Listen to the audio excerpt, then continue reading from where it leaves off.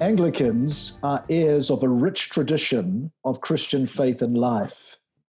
That tradition stretches from today's worldwide Anglican communion of millions of believers on 6 continents back centuries to laymen like William Wilberforce, who led the abolition of the slave trade in England, to bishops and martyrs of the English Reformation like Thomas Cranmer, and to missionaries like Augustine of Canterbury and St. Patrick, who spread the gospel throughout the British Isles. Throughout these centuries, Anglicans have articulated their faith in reference to the classic sources of doctrine and worship. All true doctrine, Anglicans believe, is derived from Holy Scripture, which is the wellspring and ground for testing all that is taught in the church. St. Paul instructs the church, all Scripture is breathed out by God and profitable for teaching, for reproof, for correction, and for training in righteousness. Article 6 of the Articles of Religion states, whatever is not read therein, nor may be proved thereby, is not to be required of any man, that it should be believed as an article of the faith. In keeping with this rich tradition, diverse and historic tradition of doctrine and worship, we have received a catechism and commend its use for the building up of the church today. Welcome to Living Through the Word. I'm Julian Dobbs, the Diocesan Bishop of the Anglican Diocese of the Living Word and host of this podcast. And I'm honored to be joined this week by the Reverend Lee Nelson, Rector at Christ Church Waco in Texas, a Master Catechist and member of the Anglican Church in North America Catechesis Task Force. Lee, thank you for joining us today. Great to be here. Lee, just tell us a little bit about you. That's a lengthy introduction, and we'll come back to the piece that I just read from the preface of the Catechism. But you're a rector. Tell us about your ministry. Yes, so I've been a priest for 14 and a half years now. About 6 years ago, I came to Waco to work with a group of 25, 30 people to plant a church here. It was actually Ash Wednesday of 2014 that I started. It's a good way to start. This is anniversary period for you.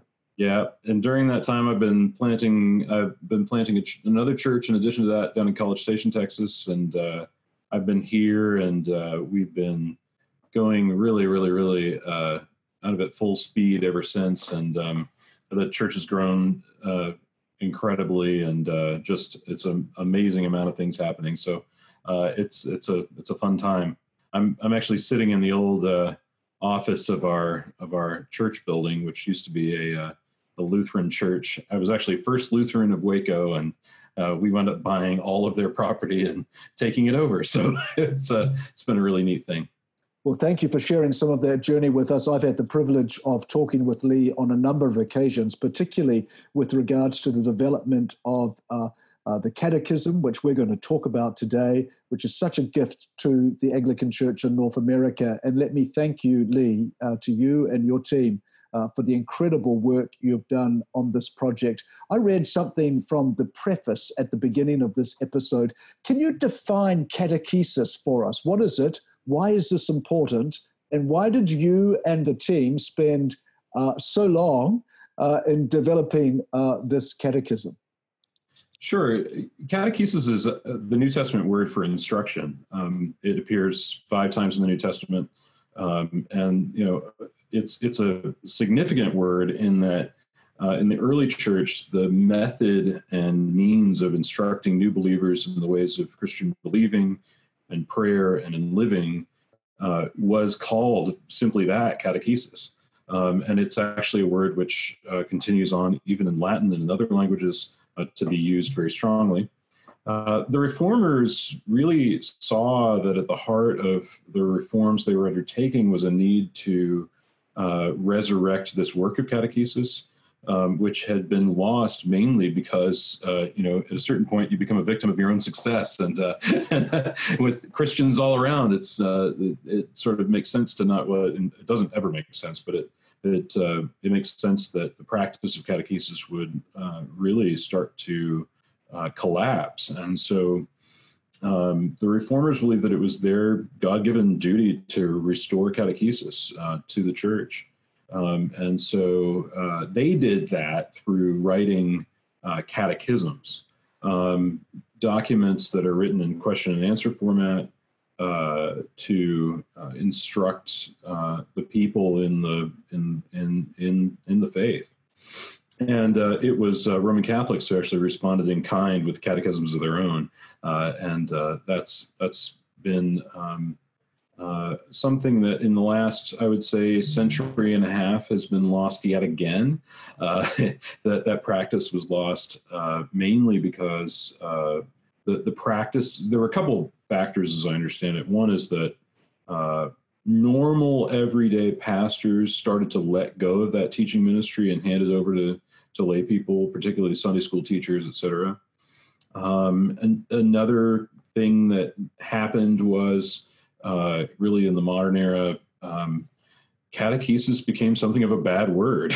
It started to take on a flavor of boredom or rigor or just kind of mindless droning. And as a student of catechesis through the years, for much of my entire adult life, I came to see it as anything but boring. And really, when the opportunity came to be a part of being on the group that would ultimately write a catechism, and not only write a catechism, but champion the work of catechesis throughout the ACNA, I jumped at the chance.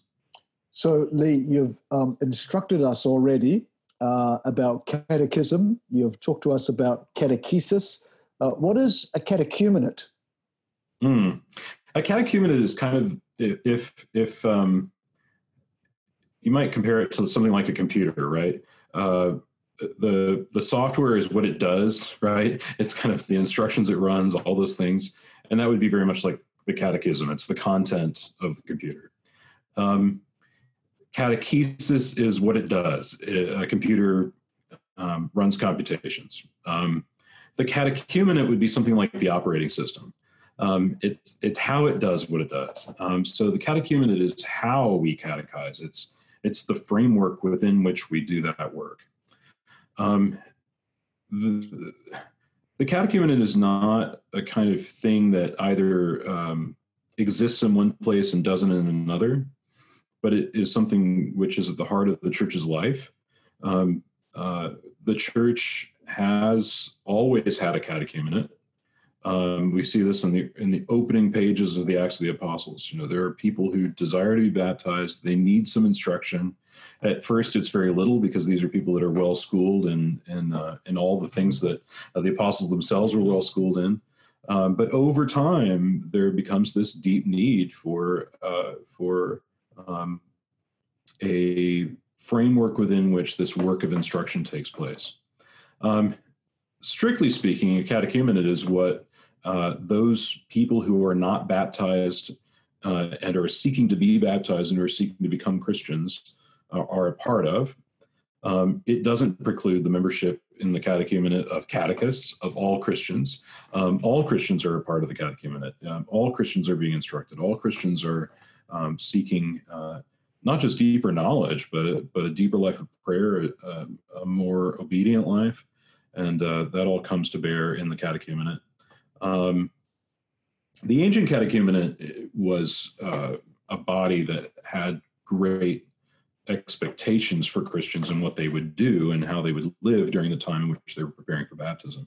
In our own day, one of the interesting things about where we are today is that we have really come almost full circle in the sense that we have so many people.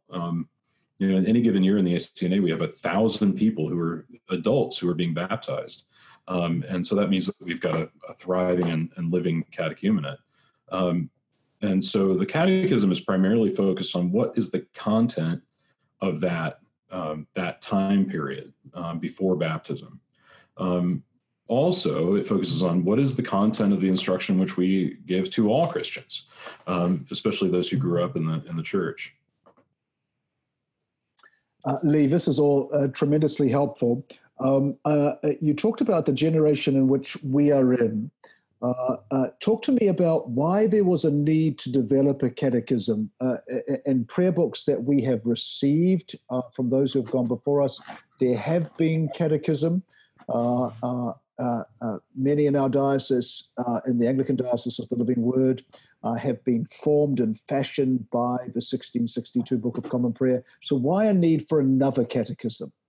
Right. Well, catechisms have been revised, or the Anglican prayer book catechisms have been revised on multiple occasions.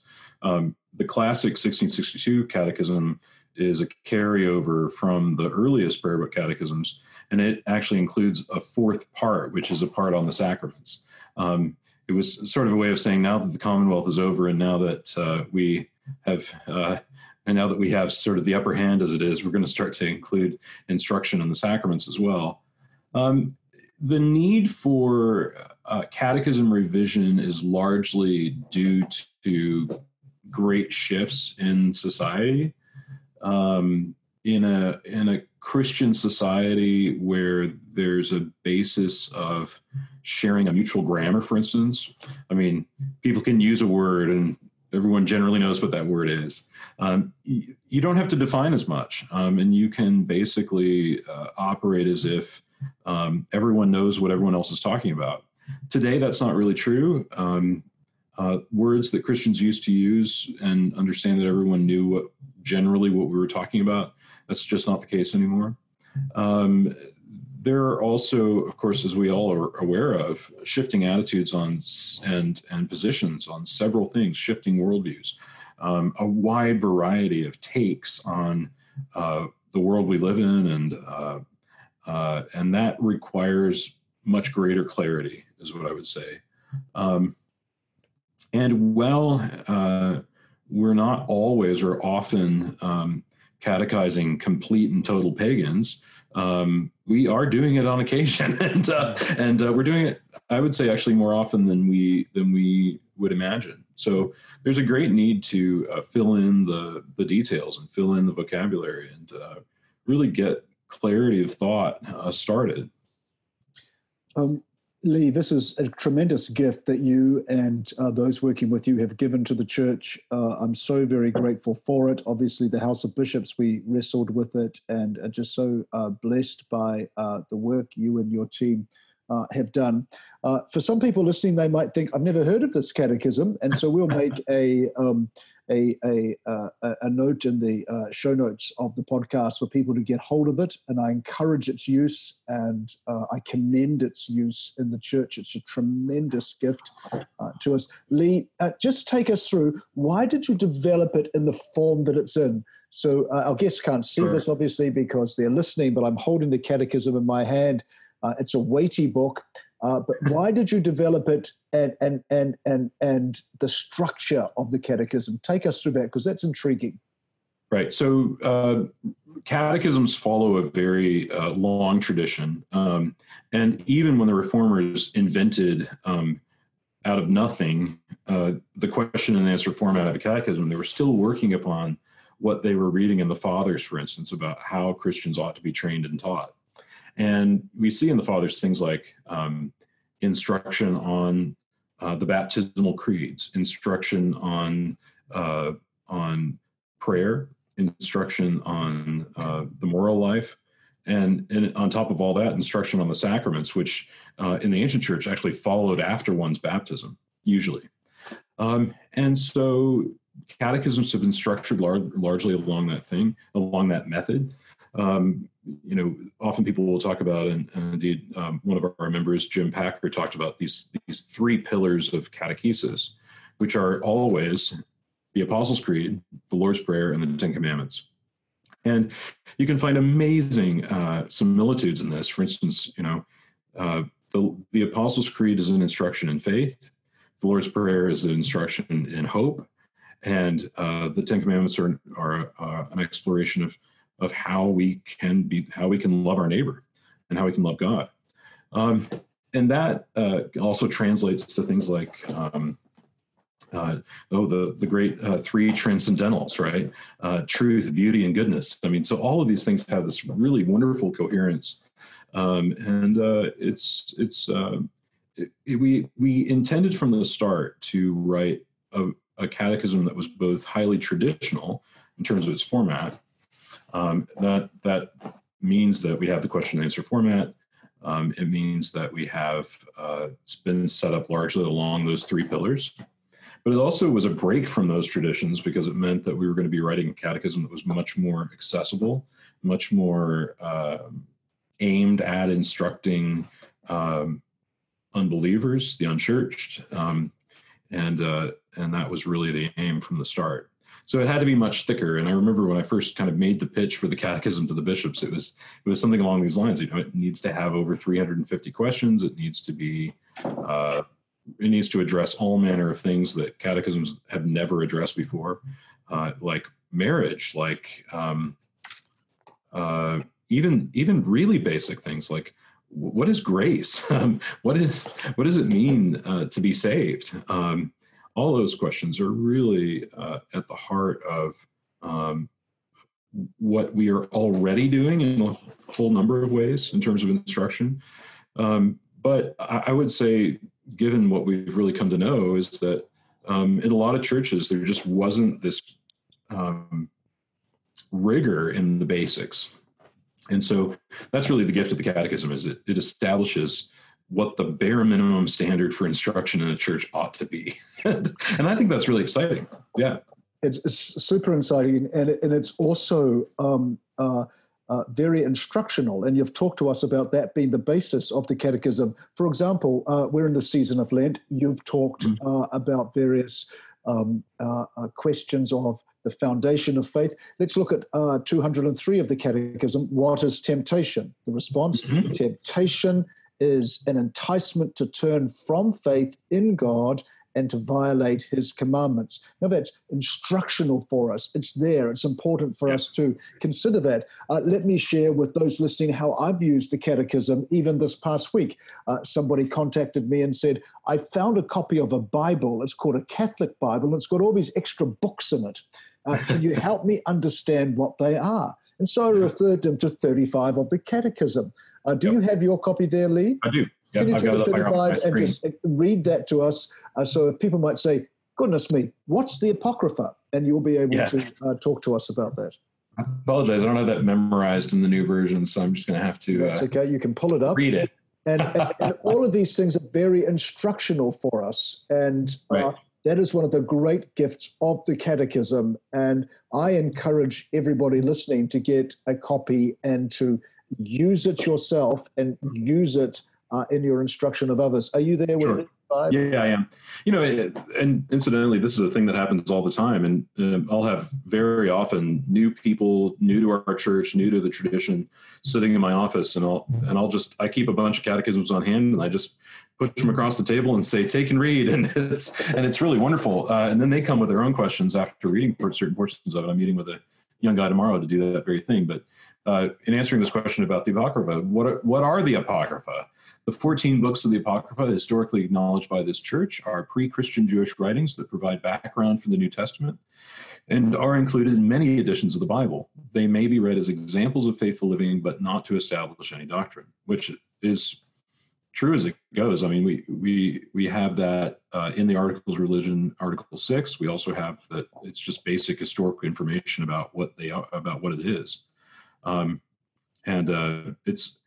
This is a great example of a question that really any Anglican can get behind. I think it's not controversial at all. It's very very basic. It follows the Articles. It just simply states historic facts, and so it's very helpful in that regard.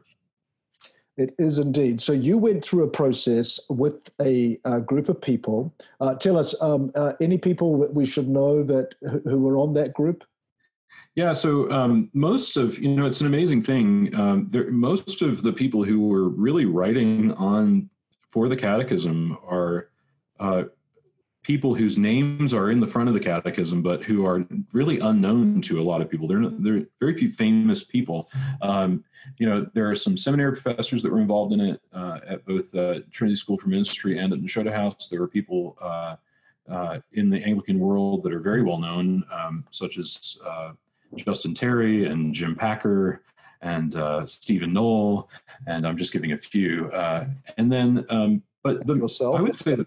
Yeah, well, I don't know, but I was always very humbled by the fact that the people who really threw themselves into the writing were happy to be anonymous. These were people who were working away in the trenches, who were happy to never be famous, never be known, and they did such a wonderful job on it. We're taking a short break in the middle of this episode to thank you for being a listener to Living Through the Word. This is a podcast ministry of the Anglican Diocese of the Living Word. If you'd like to learn more about the podcast or our diocese, please visit adlw.org on the web or follow us on Facebook and Twitter. If you swing by our website, stop in and sign up for our mailing list. It's right on the front page, and it's the best way to stay on top of ADLW news. If you'd like to partner with us by providing monetary support, please click the Donate tab under the Living Through the Word menu on adlw.org. Thank you for being with us today, and we hope that you'll continue to be a listener to Living Through the Word. I'm talking with the Reverend Lee Nelson, rector at Christ Church Waco in Texas, a master catechist and member of the Provincial Catechesis Task Force, about to be a Christian, an Anglican catechism of the Anglican Church in North America.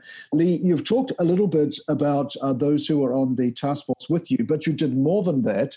You opened up opportunity for members of the Anglican Church in North America to respond. Now, that was a risky thing to do because you were receiving intensest responses about everything. In fact, numerous members of our diocese made responses to you. Just Sure. tell us a little bit about that process and how it worked. Yeah, so we had an email address that was set up for that purpose, and people really responded in a myriad of ways. Everything from telling us that we were apostate and we would be cast into hell at first chance, to people saying, the grace of God in the church is wonderful. I know. To people saying, you've gotten a lot of things really right, and a lot of things just need to be tightened up a little bit. And here are some suggestions as to how you can do that. There were some really helpful comments.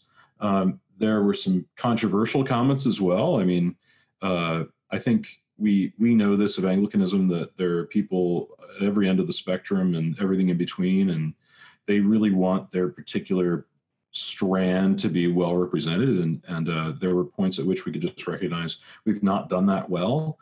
There were other points where we said the thing that you're asking for to be enshrined in a document that is meant to describe an Anglicanism that we're all behind is actually excluding and not helpful in the enterprise for which the Catechism has been set up.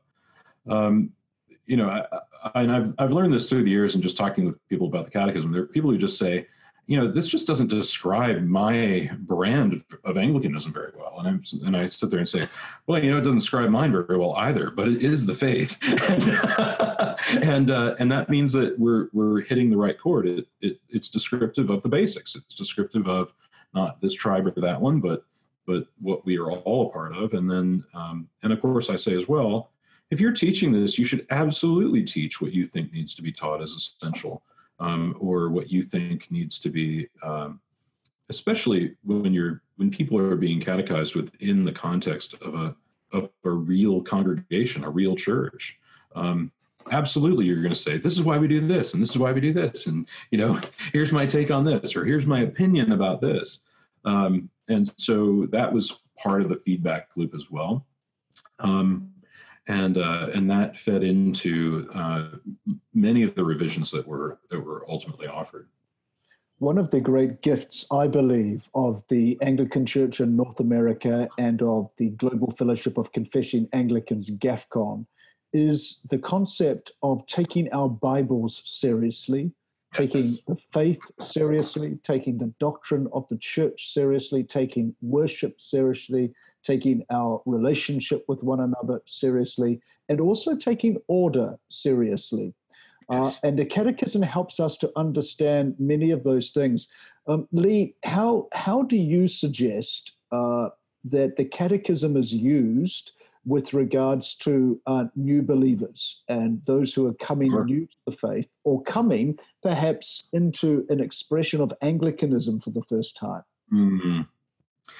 Well, I mean, I think I can kind of kill two birds with one stone on that question. In a lot of ways, the process of catechizing someone who does not yet believe, and the process of catechizing someone that already does believe, because of how absolutely and tragically short we've been on catechesis thus far in the church's life for the last 100 years or so, probably more, is that there isn't that much difference, actually. It means that people are coming in with a good amount of content already, some of them. But at the same time, there are people who really have been in the church their whole lives and they really don't know anything. And it's not to say that knowledge should be held up as the prime good, but it is to say that it can be done in one process. I do think that there needs to be some special things added on for those who are coming from outside the church, those who are not believers, and really that just regards use of time and spending a lot of time with people in that regard. Really spending a lot of time to answer their questions, a lot of time to ask questions of them. Where are you coming from? What's your life like? What are your habits like? What do you do on a daily basis? And it involves very direct and relational teaching of prayer and building an example for people. And that happens outside of what we might call formal catechesis, but it is still catechesis. And so I think that's something that can be really brought to bear. Lee, I've got three more questions. Sure. The first one is, what say you to those who say, why the heck do we need a book of instruction like this? I've got my Bible. All I need to do is read it. Well, I'm the first one to say, read the Bible. Okay, read the Bible. Absolutely, you should read the Bible. The issue has always been for those who've not read the Bible or who have read it and don't understand it or don't understand what it means. I mean, you think of the Ethiopian eunuch, right? He's riding there in the chariot and he's reading scripture. He's probably been reading scripture for all his life, but he doesn't understand what it means. And someone has to come alongside him and explain it to him. And what needs to be explained is actually the doctrines that are at the heart of Christian believing. So I'll say a couple things to that. One is that I find that doing this question and answer, very rigorous format of catechesis actually accelerates Bible reading and Bible comprehension in my people. It doesn't decelerate it, it accelerates it. They can read and they can understand. How is it that they can understand? Well, they understand because the framework within which they understand Scripture is that most basic teaching of doctrine. The other thing that I would say is Scripture is not always easy to understand. Sometimes it takes knowing certain doctrines in advance. It requires a kind of apprenticeship in reading. And that happens by that exchange, that really dynamic exchange of teaching, a teacher to a student, a discipler to a disciple. And I'd say in addition to that, we've had a steady diet in the church for the last long while of topical Bible studies, of teaching through book after book. And the research shows us very clearly that Christians are not well catechized. They're not knowledgeable in the most basic doctrines of Christian believing. And we'll see this in the coming weeks, I guarantee it. We'll see someone right before Easter will publish a kind of finding of a survey that shows just how little Christians know about the resurrection, for instance, how poorly instructed they are. And I think the basic accounting for that is that scripture study, for whatever reason, and I know my limits, so I know when not to say anything. For whatever reason, it's not yielding the kind of fruit that we would intend it to yield. Well, why is that? Well, I think one reason is that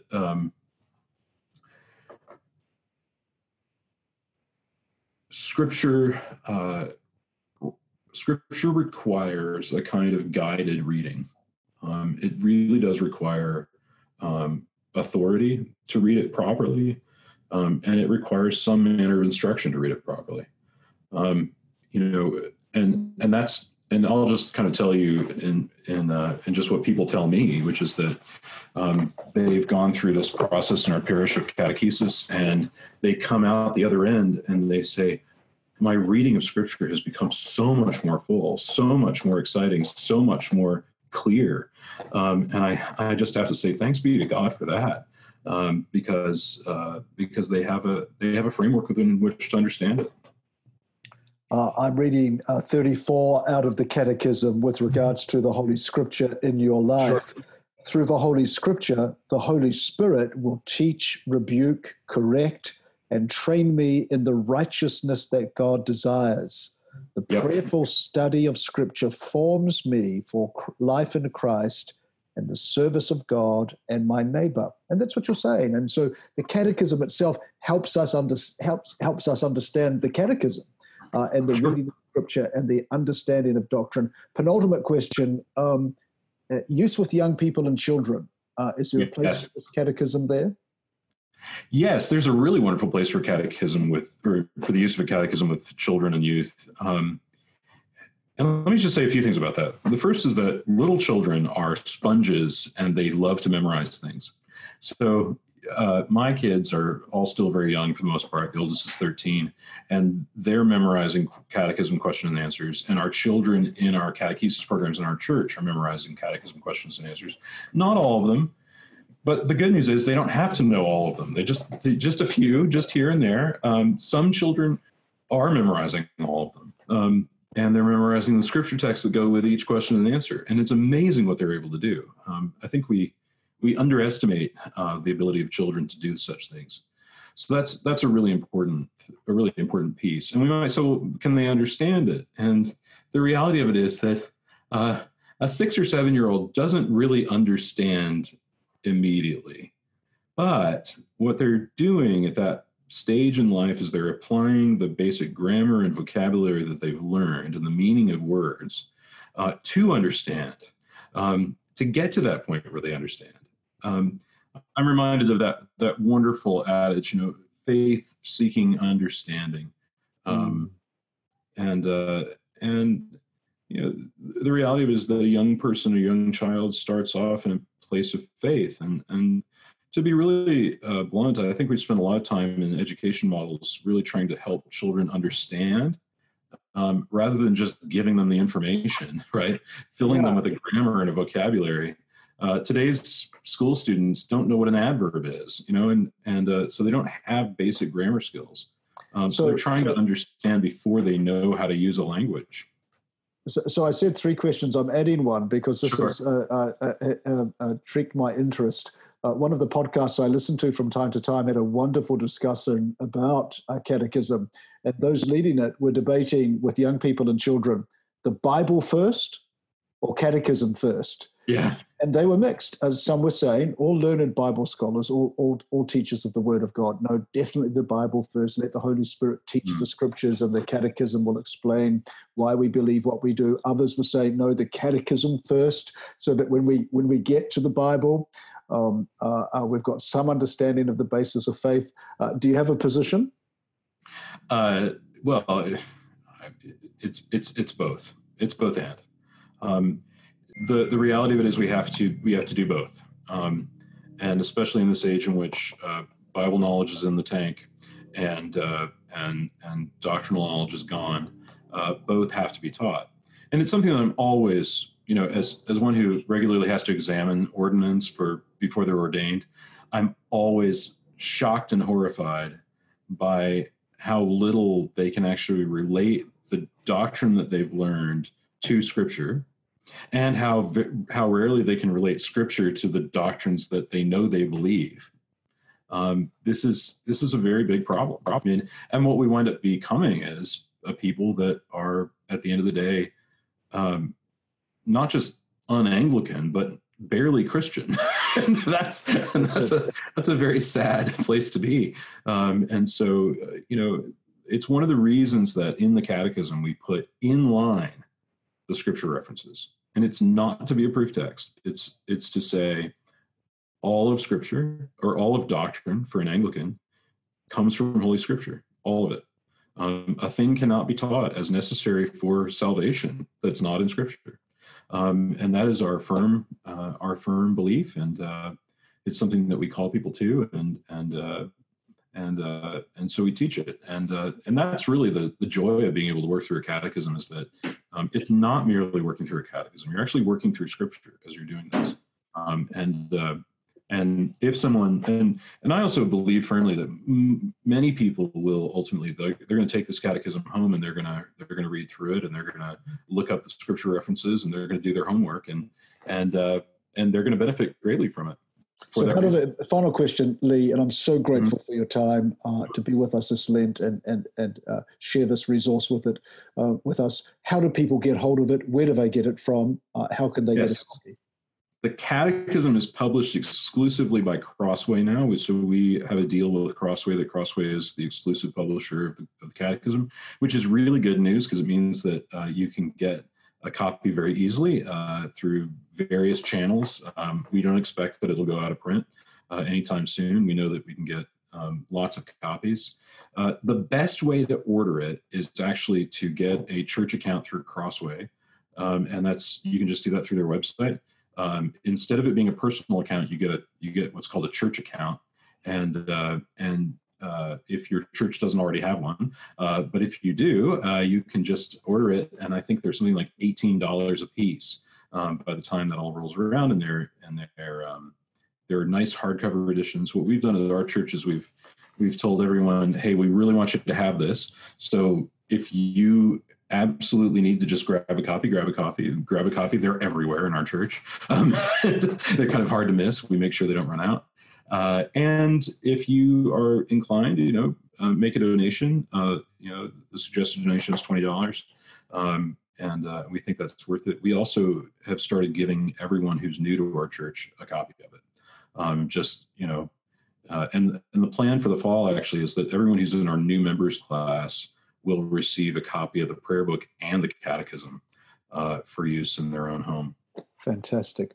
Yeah. Father Lee Nelson, thank you so much for joining us on this episode of Living Through the Word. Great to have you with us. Great to have you on the program. Let's just pause for a moment, and I'm going to conclude by praying one of the prayers that are included in the Catechism for growth in the knowledge of Christ.